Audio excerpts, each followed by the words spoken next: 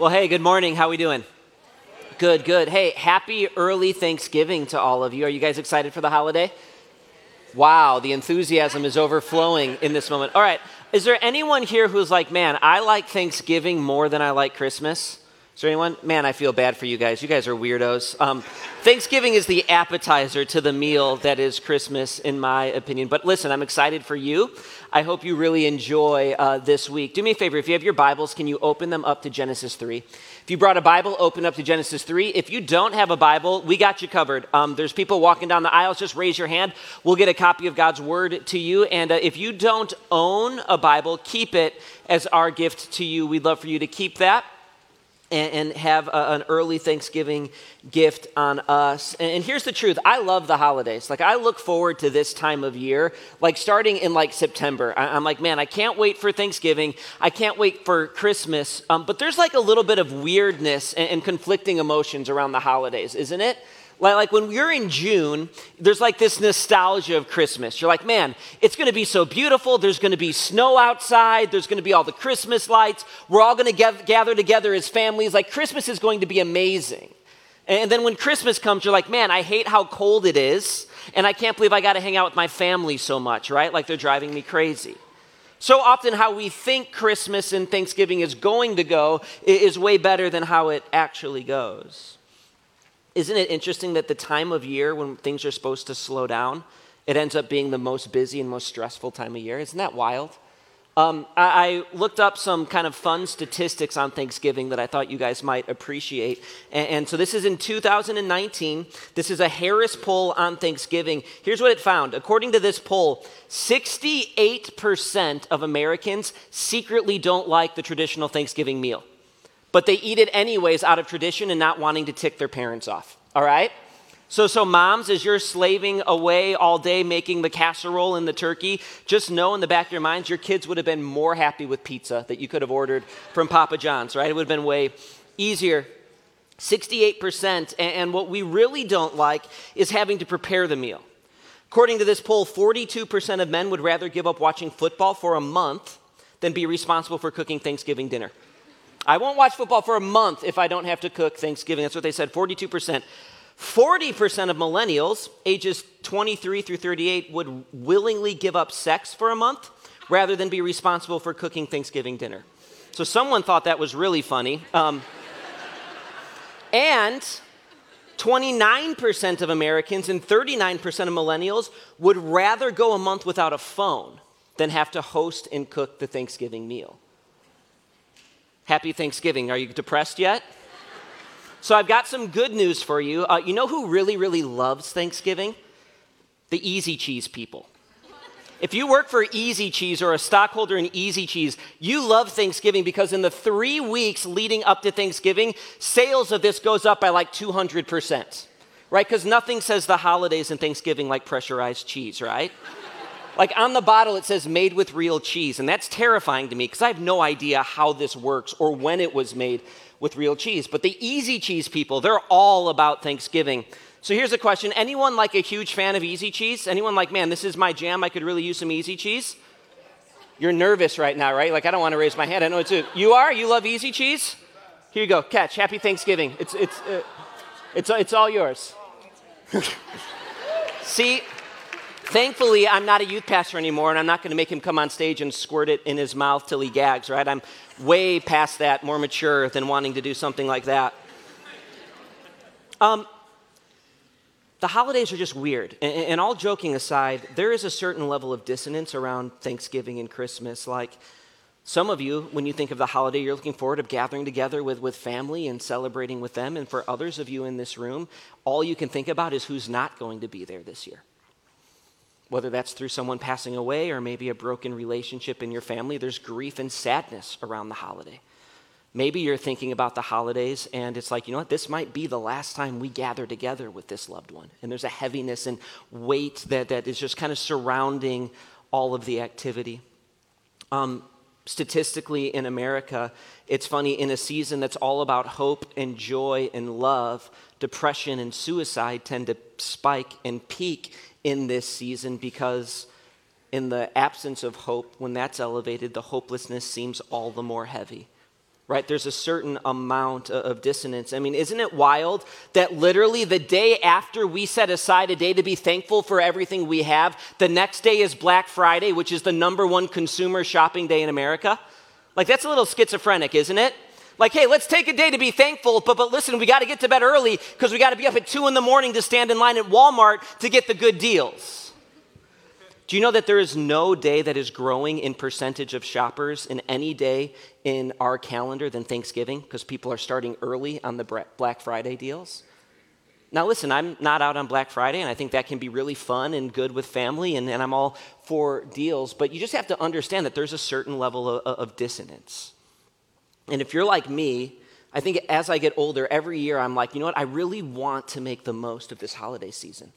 I want to enjoy the time with family. I want to be vertically focused. I want to be thankful, not just for what I have or for my family, but I want to be thankful for all the Lord has done in my life and in my family's life, and I want to make this about worship. But it seems like every year it just seems to go faster, and if we're not focused, we just get swept along with all of the busyness, and we can miss what's most important. So here's the big idea for this morning. It's this. It's that in an incredibly conflicted season, the choices that we make are really important. In a season that's incredibly conflicted, you and I have some choices that we need to make that are really, really important. They matter a lot. And the plan this morning is just to look at 4 choices that you and I need to make this holiday season. And by the way, it's not just about the holidays. These are 4 universal choices we have to make for the rest of our lives if we want to be people that are marked by joy and peace. And we're going to learn this through the story of Adam and Eve, a young couple that was literally given everything and threw it away. And by looking at their failure, we're going to look at the choices they made, and we're going to learn, hey, what are the choices that you and I need to make if we're going to thrive this holiday season? So if you have your Bibles, again, Genesis 3, starting at verse 1. And just a little bit of background, just so we're all on the same page. Remember, God created the world. He created the Garden of Eden, which was this beautiful garden. Everything is perfect. There's no sin. He places Adam and Eve in the garden, and he says, it's all yours. Be fruitful, multiply. You can go and you can make culture, and you can build a family and build a life for yourself. Everything I have is yours. There's one thing I don't want you to do. You can't eat of the fruit of the tree of the knowledge of good and evil. Everything else is fair game. It doesn't seem like overly stringent, does it? Well, we're going to see them choose to fail in Genesis 3. Look at verse 1. It says this, now the serpent was more crafty than any other beast of the field that the Lord God had made. And he said to the woman, did God actually say you shall not eat of any tree in the garden? And the woman said to the serpent, we may eat of the fruit of the trees in the garden, but God said, you shall not eat of the fruit of the tree that is in the midst of the garden, neither shall you touch it, lest you die. But the serpent said to the woman, you will not surely die. Okay, the first choice to thrive this holiday season and for the rest of your life is this. You need to listen to the right voices. You need to listen to the right voices. Like, up to this point in the story, there was only God's voice, and there was only the voices of Adam and Eve that they had for each other. Then all of a sudden, this new character appears, and God's voice gets drowned out by the voice of Satan. I mean, Eve didn't have to listen to the serpent. I mean, think about how weird it was. It's like the cow's not talking to me. That goat's never said anything, but now I've got a serpent who's speaking. There should have been like a warning flag that went up that said something sketchy is going on. And Eve had good voices to listen to. She had God's voice. God told her clearly, listen, everything is for you. This is all for your good. Just don't do this one thing. And she had her husband's voice. And ladies, think about how awesome this would have been. Adam, her husband, was sinless. Every advice he would have given would have been for her good. He would have never been selfish. He would have never been ignorant. He was always putting her needs above his own. There was no sin. Could you imagine having Adam as a husband? Way better than the disaster you're sitting next to right now, right? Because we're sinful. But the good news is we have a vertical men night tonight. We're going to solve all of those problems. So send your men here at 8 and we'll get that all sorted away. But we don't even know what it's like to be in a relationship without the lingering sinful nature. She chose to listen to the wrong voice. And look what Satan says in verse 1. This is important. It says, he said to the woman, did God actually say, you shall not eat of any tree in the garden? See what Satan's doing? He's questioning both God's word and his goodness. Did God really say that you can't eat of any tree? That's not what God said. But what Satan is doing is he's putting under attack God's character. He's saying, God doesn't want you to eat anything? He must not be good. He seems like he's controlling you. He seems angry. You need to be free from this wicked God. He's twisting God's word. He's attacking God's word. And he's putting under fire God's character. The first step in the path to Adam and Eve's fall is they started listening to the wrong voice. Okay, and look here for a moment. You need to understand this. I would argue that in 2019 in America, we have more voices vying for our attention than ever before in human history. There are a lot of voices trying to get our attention. Here's an example. Have you heard of the phrase electronic eavesdropping? This is a new phrase, and what they're finding is that there's technology in your smartphone that whether your phone's on or off, it can record what you're talking about and then send you advertisements targeted from your conversations. Okay, so this has happened to me multiple times, but an example was we had some friends over a couple months ago, and they're about to go on their 10-year anniversary. And they're going to go on a trip to Jamaica. And so we were talking, well, hey, where are you staying? What's the plans, man? So excited that you guys get to go this. Do you have any activities planned? We were just talking about their trip. And then after they left that night, I opened up my phone, and it was advertisement after advertisement of resorts in Jamaica trying to get me to book there. Book your trip to Jamaica. I'm like, Mayor, this is crazy. Just a couple weeks ago, my son asked me, hey, Dad, who's the best basketball player to ever live? And it was like such a good, proud dad moment. I'm like, son, let me tell you the tale of Michael Jordan, the greatest basketball player to ever live, who played on the greatest team to ever exist. And I was talking about MJ and how I got to watch him as a young boy when I was growing up in Wheaton and how he was such a hero. Like, we were just talking about Michael Jordan. And I throw open my phone, and it's ad after ad trying to get me to buy Air Jordan sneakers. Like, it's wild. Okay, and so what you need to understand is that your phone, it's not a neutral voice. Your phone is made by a company that wants you to buy its products. And other companies pay the company that makes your phone a lot of money to get you to buy their products. It's a voice that's trying to get your attention, and its desire is not your good, it's their bottom line. You just have to understand it. Our world is loud.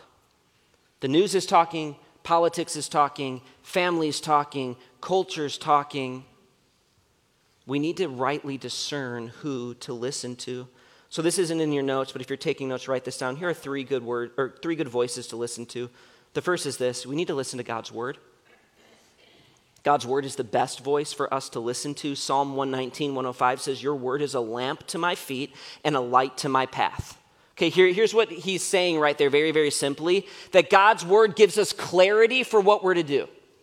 That if I want to know how to live the life that I was designed to live, I need God's word to light my path, because sometimes life gets really, really dark and misty, doesn't it?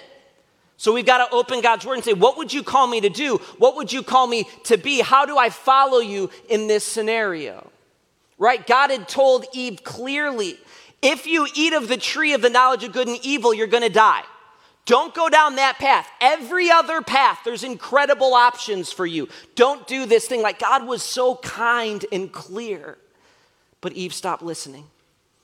So one of the awesome blessings of technology is that we have more access to God's word than ever before. Between podcasts, between sermons you can listen to online, between worship music, we have the ability to flood our lives with God's voice. Is that true of you? When we neglect it, we're snuffing out the voice of God in our lives. At some point, Eve stopped listening to God, and God's voice, God's truth, was drowned out by the lies of the enemies. Okay, here's the next voice you need to listen to. It's your spouse. You need to listen to the voice of your spouse. And I've said this a million times. Outside of salvation, God's greatest gift to me in my life is my wife, Mary. And she's my best friend. And listen, there are things about me that Mary knows about me better than I know myself. And she is like so close to me that she knows me better than anyone else. And I remember when we were young in marriage, I was trying to be like a thoughtful, engaging husband, and I would always ask this question, hey, Mare, how are you doing? Are you okay? How are you doing emotionally? I'm trying to learn you better. Are you okay? Is there anything you need from me? And I would ask the question, how are you doing? And as we've matured in marriage and as we've grown in our marriage, you know what's been really, really cool? We flipped the question around. And I'll go to Mary and be, hey, Mary, how am I doing? You see things in me that I don't even see. And what I want to do is I want to go to you to wisdom because God's given you to be a voice in my life and the same for me to you. And I want to know, is there anything you see in me that's off? So if I have a busy week at work or if I'm stressed out, I'll say, hey, Mare, what kind of dad am I being right now? Am I engaging with the kids well? Am I present? Am I being loving? Am I being a good husband right now or am I drifting? And by the way, Mary will sometimes tell me things I don't want to hear. But I've got to invite that and allow that because she's God's gift to me and I love her and she knows me better than I know myself. Have you allowed your spouse the freedom to say, hey, things aren't right with you. You're not in a good place. And if your wife or husband said that to you, would it quickly turn into trench warfare and would it get disruptive and would your household blow up?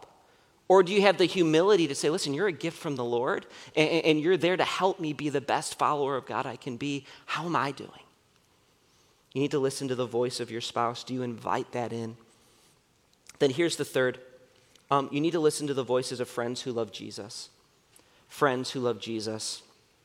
Just this week, on I think Tuesday night it was, put the kids down to bed, and about 8 o'clock I went out and I gathered and hung out with some friends who used to be in my small group, but our small group multiplied and now they're in a different small group, but we're still just good friends. And there was 4 or 5 of us, and we went out and we got some nachos and we just started talking about life. And what was so cool is one of the guys, he's wrestling through kind of like, hey, do I make a career shift or not? And instantly he's like, guys, I need your help. I don't know what to do, and I feel like I'm emotional about this decision, and I'm not seeing things clearly. Here are my options. Here's what I'm thinking. Tell me if I'm being an idiot. Help me. And like for an hour, we sat around and just gave him wisdom and tried to help and tried to speak in, and I was just so proud and like excited about his humility to be like, listen, you guys love the Lord. You want what's best for me. Help me. I need your wisdom. And by the way, the loves Jesus part is really important. It's not just friends, but friends who love Jesus. And here's why. You can always find voices that will affirm what you want. It's not hard to find voices that say, you know what, just do what makes you feel good. Do whatever you want to do. It doesn't cost me at all to affirm you, so I'll just tell you do whatever, even if it's bad for you. Like that's the voice of our culture. Whatever makes you feel good, whatever makes you happy, whatever makes you feel fulfilled and blessed, just do that even if it's leading to your destruction. Just live for the moment because it feels good. Do you have friends who love you enough to tell you, hey, you're headed down a bad path? As a pastor, I will occasionally be involved in marriage counseling, and couples will come to me and their marriages are in trouble, and they'll be like, you know, help us kind of sort through these things. And what happens often, one of the worst things that can happen in your marriage is that when your marriage is in conflict, to surround yourself with voices that just want to affirm how you feel. Hey, you'd be better off without that piece of garbage. He never deserved you anyways. Do what makes you happy. Do what makes you fulfilled. You can do whatever you want. Like those are voices that you can find, but they're not voices that are going to help and going to heal. Do you have friends that love you enough to tell you what's best for you even when you don't want to hear it? We need to listen to godly voices. The second choice that we need to make is we need to let the right God be God. We need to let the right God be God. Look at verse 5 here. It says this, for God knows that when you eat of it, your eyes will be open and you will be like God, knowing good and evil. So Satan says, listen, if you eat of the fruit of this tree, you're going to be like God. Now, if you take notes in your Bible, do me a favor. Highlight this verse, star this verse, underline this verse, do all three. This verse is so important. Here's why. Because this is the battle that you and I are going to face every single day this side of eternity. Who gets to be God? Are we going to allow God to be in control and to be our authority? Or are we going to be the lie? Or are we going to believe the lie that we can be like God? that we know what's best, that we can be autonomous, that we can have ultimate authority. Am I going to yield? Am I going to trust? Am I going to be patient? Am I going to follow God and wait on him? Or am I going to believe this same lie? Wasn't that video of Rick Durf's testimony so sweet?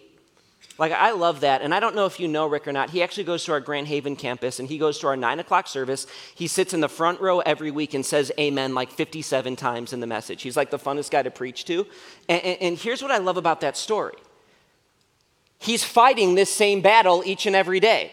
He's like, for most of my life, I was a Christian, but I wanted to be in control of my life. And God had to bring me to a place where I'm literally on an operating table, my arms spread like Jesus for God to show me, hey, you've got to give it all to me. And then I went through that 4 times. And by the way, he kind of minimizes how serious that infection was. He was like in a life or death situation. We walked that journey with Rick, and it was brutal. And he says, I wouldn't trade it for anything because of what God did in my heart. And then just a couple weeks ago, again, at the altar, I've got to give it all to God again. We never stop fighting this battle. Who gets to be God? Who gets to be in control? Paul talks about this in Ephesians 6. He says, finally, be strong in the Lord, and in the strength of his might, put on the whole armor of God, that you may be able to stand against the schemes of the devil. For we do not wrestle against flesh and blood, but against the rulers and against the authorities and against the cosmic powers over this present darkness, against spiritual forces of evil in the heavenly places. Okay, here's what Paul's saying. He goes, our battle is not with other people. Our battle is, look at verse 12, verse 11, the schemes of the devil. Okay, let me help you. You want to know what the schemes of the devil is? It's right here in Genesis 3. Hey, if you eat of the fruit of this tree, you will be like God. It can be all about you. You can be in control. You can have the authority. Satan's going to tell you, make it about you. So here's the question. Why do we gather here once a week to worship and sing songs to Jesus? Because we need to remind our hearts that he's the one who's good, he's the one who's in control, and that our lives are defined by his love and mercy, not our power. Why do we open God's word and read from it and apply it to our lives? Because we need to remind ourselves that the world isn't about us. It's about God and his glory, and when we're living for that, that's where joy is found. Why do we gather together in small groups? Because we need to help each other live this out practically. Why do we gather together tonight as men to lift high the name of Jesus and get after following the Lord? Because we need to. And men, if I could give a quick commercial. On Friday, my dad and I were able to go out hunting. And it was sitting in the woods looking at nothing. I don't know if that's technically considered hunting or not. Like, it's woodsing. My dad and I went woodsing together, and we saw nothing. And by the way, there's nothing more infuriating than sitting in the woods for like 4 or 5 hours, not seeing anything, and then having to swerve 3 times almost off the road because you hit deer as you're driving home that night. It's like, okay, someone doesn't like me somewhere, right? Like it's rough. That was our night Friday. But the cool thing was I got to sit with my dad, and he was talking through what he's going to preach on tonight, and you need to be here for it. And we have other churches starting to join this night. It's a powerful night, but this is going to just be a powerful night. So whatever you have going on tonight at 8, cancel it. You can pause Sunday Night Football, be here. It's going to be a powerful night. But listen, we have to do it because we have to fight this fight together. We're in a war against the schemes of the devil. The decision that's going to define our life is who gets to be God. Because listen, if my starting point is wrong, everything else in my life is going to be wrong. And if my starting point is that the world revolves around me and I'm God, it's never going to end well. We need to let the right God be God. I love this passage, Joshua 24:15. It says, he's like dealing with Israelites who want to worship idols. He says this, and if it is evil in your eyes to serve the Lord, look at this, choose this day whom you will serve, whether the gods your fathers served in the region beyond the river or the gods of the Amorites in whose land you dwell. But as for me and my house, we will serve the Lord. Joshua is saying, I'm making the choice today that I'm going to serve God. It's not going to be idols. It's not going to be myself. Here's the third one, and this one's so important. It's this. We need to choose an attitude of gratitude. We need to choose an attitude of gratitude. Look at verse 6. It says, so when the woman, talking about Eve, saw that the tree was good for food and it was a delight to the eyes and the tree was to be desired to make one wise, she took its fruit and ate. And she also gave some to her husband who was with her, and he ate. Okay, do you see how in verse 6, how it's like you can see Adam and Eve get hyper-focused and obsessed about this one tree? It's like they saw the fruit, they saw that it was good, they saw that it was a desire to be eaten and it would make them wise. And it's like in that moment, all they could see was the one thing they weren't allowed to have. Their eyes were off all that God had given to them, all that God had blessed them with, and all they saw was the one thing God prohibited them from having. Gratitude was replaced with envy. They chose to obsess about what they didn't have. Okay, look here. There's a lot of things in our life that are outside of our control. In fact, I would argue most of our life is outside of our control. But look here. We can absolutely choose our attitude. Do you know that? That our attitude, whether it's good or bad, thankful or envious, is a choice. Do me a favor, turn to your neighbor, because I don't know if you believe me, and say to them, you can choose your attitude. Listen, our attitude is a choice. And by the way, look here. Help me. This is good news. You should be excited about this. Here's why. Because that means that your circumstances don't have control over your life. That even when things are going poorly, you can choose not to let that consume you and to have an attitude of thankfulness. And the other reason it's good news is because if your attitude sucks right now, you absolutely have the power to change it. Your attitude doesn't control you. You choose your attitude. It's a choice. There's this principle in business or this saying in business that when you have employees or if you're managing people, there's 3 different categories that you've got to worry about. There's competency. How good are they at their job? How equipped are they? Can they do the job? There's attitude. And then are they in the right fit? Competency, attitude, fit. And they basically say if you have an employee who has a good attitude, like you can get them more competent if they need to get competent.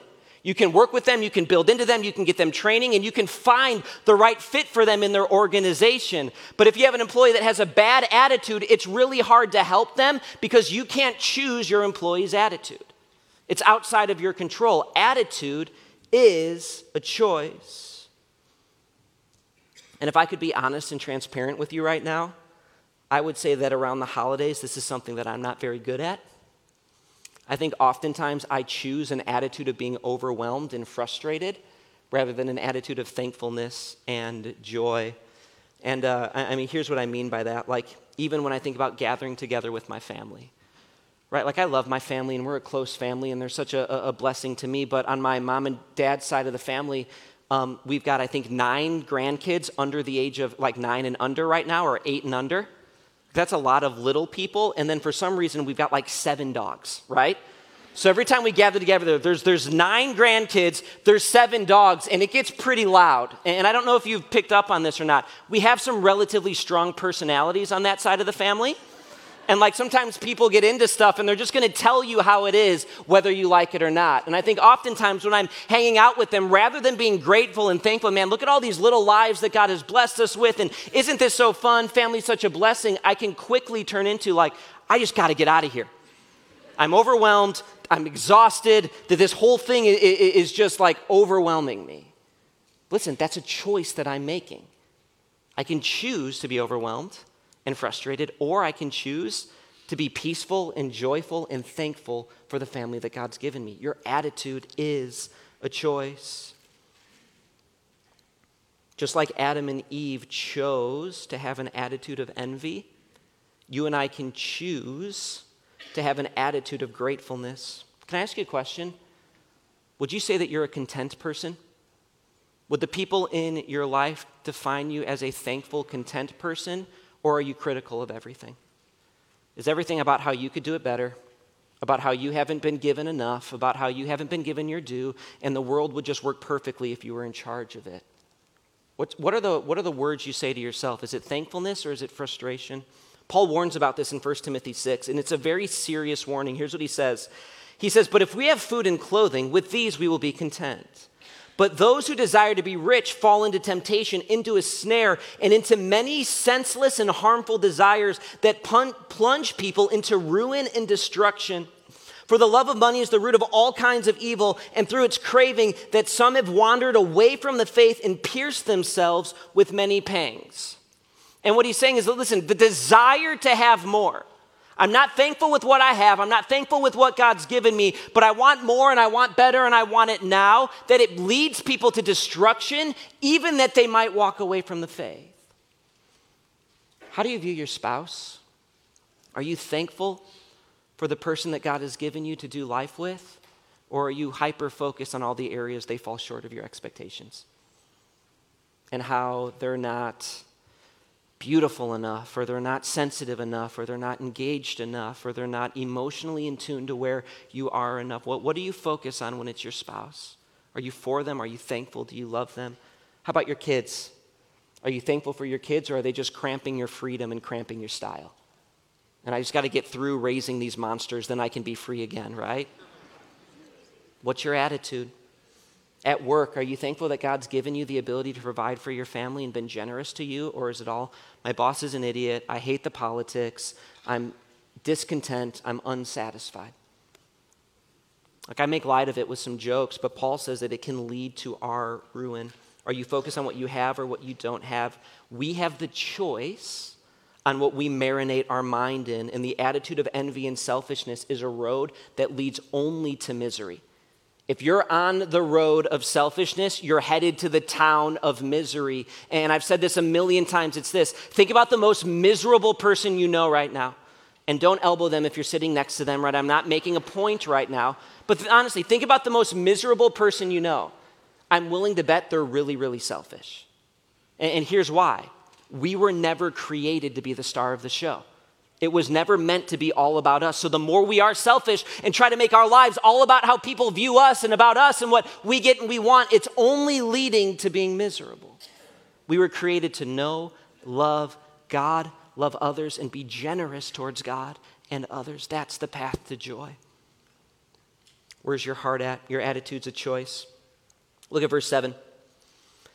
It says this, and the eyes of both were opened, and they knew that they were naked, and they sewed fig leaves together and made themselves loincloths. And they heard the sound of the Lord walking through the garden in the cool of the day, and the man and the wife hid themselves from the presence of the Lord among the trees of the garden. Here's the last choice we need to make. Don't hide. Don't hide. So Adam and Eve, they eat, they sin, they fall, they fail. Then they hear God walking in the garden just like he did every night, and what they do is they hide. And they try to get away from each other, and they try to hide from God's presence. And if you know the end of the story, once God finds them, it gets ugly, right? They start blame shifting, and Adam's like, it's this woman you gave me, it's her fault. He doesn't even call her by her name, he just says this woman. Never a good move, men, right? Never refer to your wife as this woman, it's never gonna go well.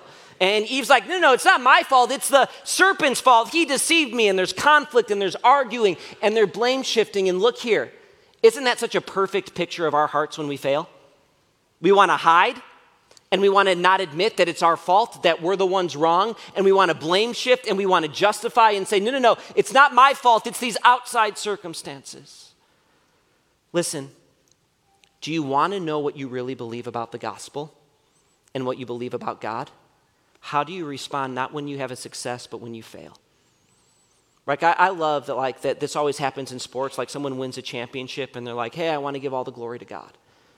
And it's like, that's great. Like, I'm not against that at all, but it's easy to when you just won the championship. What happens when you fail? Because if your response is to hide and to blame shift and to justify, here's what you're communicating or what your heart's communicating, that God's not for you, that he's an angry judge who wants to crush you for your sin, and you've got to earn his love. But if you really believe that God has forgiven you, that he loves you unconditionally, that he is a heavenly father who wants you to come to him even in his failure, then when we do fail, we can admit it. Hey, God, I failed and I was selfish and my attitude was garbage. Help me. I need your strength and I need your power to empower me to honor you in this moment. And by the way, this is the only way relationships get healed from one another too, right? Like when I go to my wife and I'm like, hey, Mary, I wasn't loving to you. and what I said was hurtful, and it was rude, and it was short-tempered, and my attitude was bad, I need to ask your forgiveness. I'm not trying to justify it. There was no excuse. Would you forgive me? I'm sorry. That's how relationships are restored, when we're humble enough not to hide and to dig into trench warfare and throw grenades at each other, but willing to openly and humbly say, I'm still a work in progress, and I know God loves me. I'm asking for your forgiveness as well. Man, what God would do in our relationships if we had that kind of humility. And so let's get real, right? We're entering a season where we spend a lot of time with family. Is there a relationship in your family that's tense or broken? And maybe it's 90% their fault and 10% yours. Are you willing to own the 100% of your 10% and say, I haven't been perfect here, and I'm sorry, will you forgive me? I want a good relationship with you, and I know that God's still working on me and he forgives me. I'm asking that you'll do the same. Right? Maybe there's a conversation that needs to happen between a married couple right now on the way home from church. Hey, let's hit the reset button on how we're treating each other and what our attitude is towards one another. I'm thankful for you, and I love you. You're God's gift in my life. When's the last time you told your spouse that? Because if it's been a while, you need to do it. We can choose our attitude. The greatest thing that you and I have to be thankful for is that we have a God who endures with us. Like, listen to me. Nobody in this room is going to make it here unscathed to next week and be perfect. All of us are going to fail. All of us are going to mess up, which means we all have the opportunity to lean into God's love and forgiveness together. We should be the most thankful people in the entire world because we have a God who knows us, who loves us, and is patient with us, and is walking with us. Amen? All right, well, let's let that be our story. Let's pray.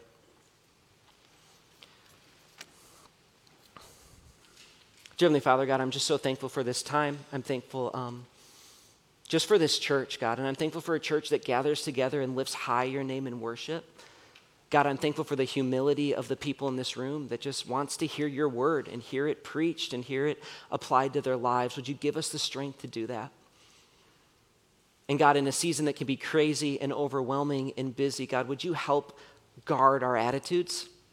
Would we be a light for you in our neighborhoods and in our workplaces simply because we have attitudes that are grateful? And we love you, and you've given us everything, so we've got nothing that we can't be grateful for. God, it's hard and it's difficult, and there's a million different circumstances, and you know every single one of us. You're walking with us. You're patient. You love us. Let us hold on to that truth. We love you. It's in your Son's name we pray. Amen.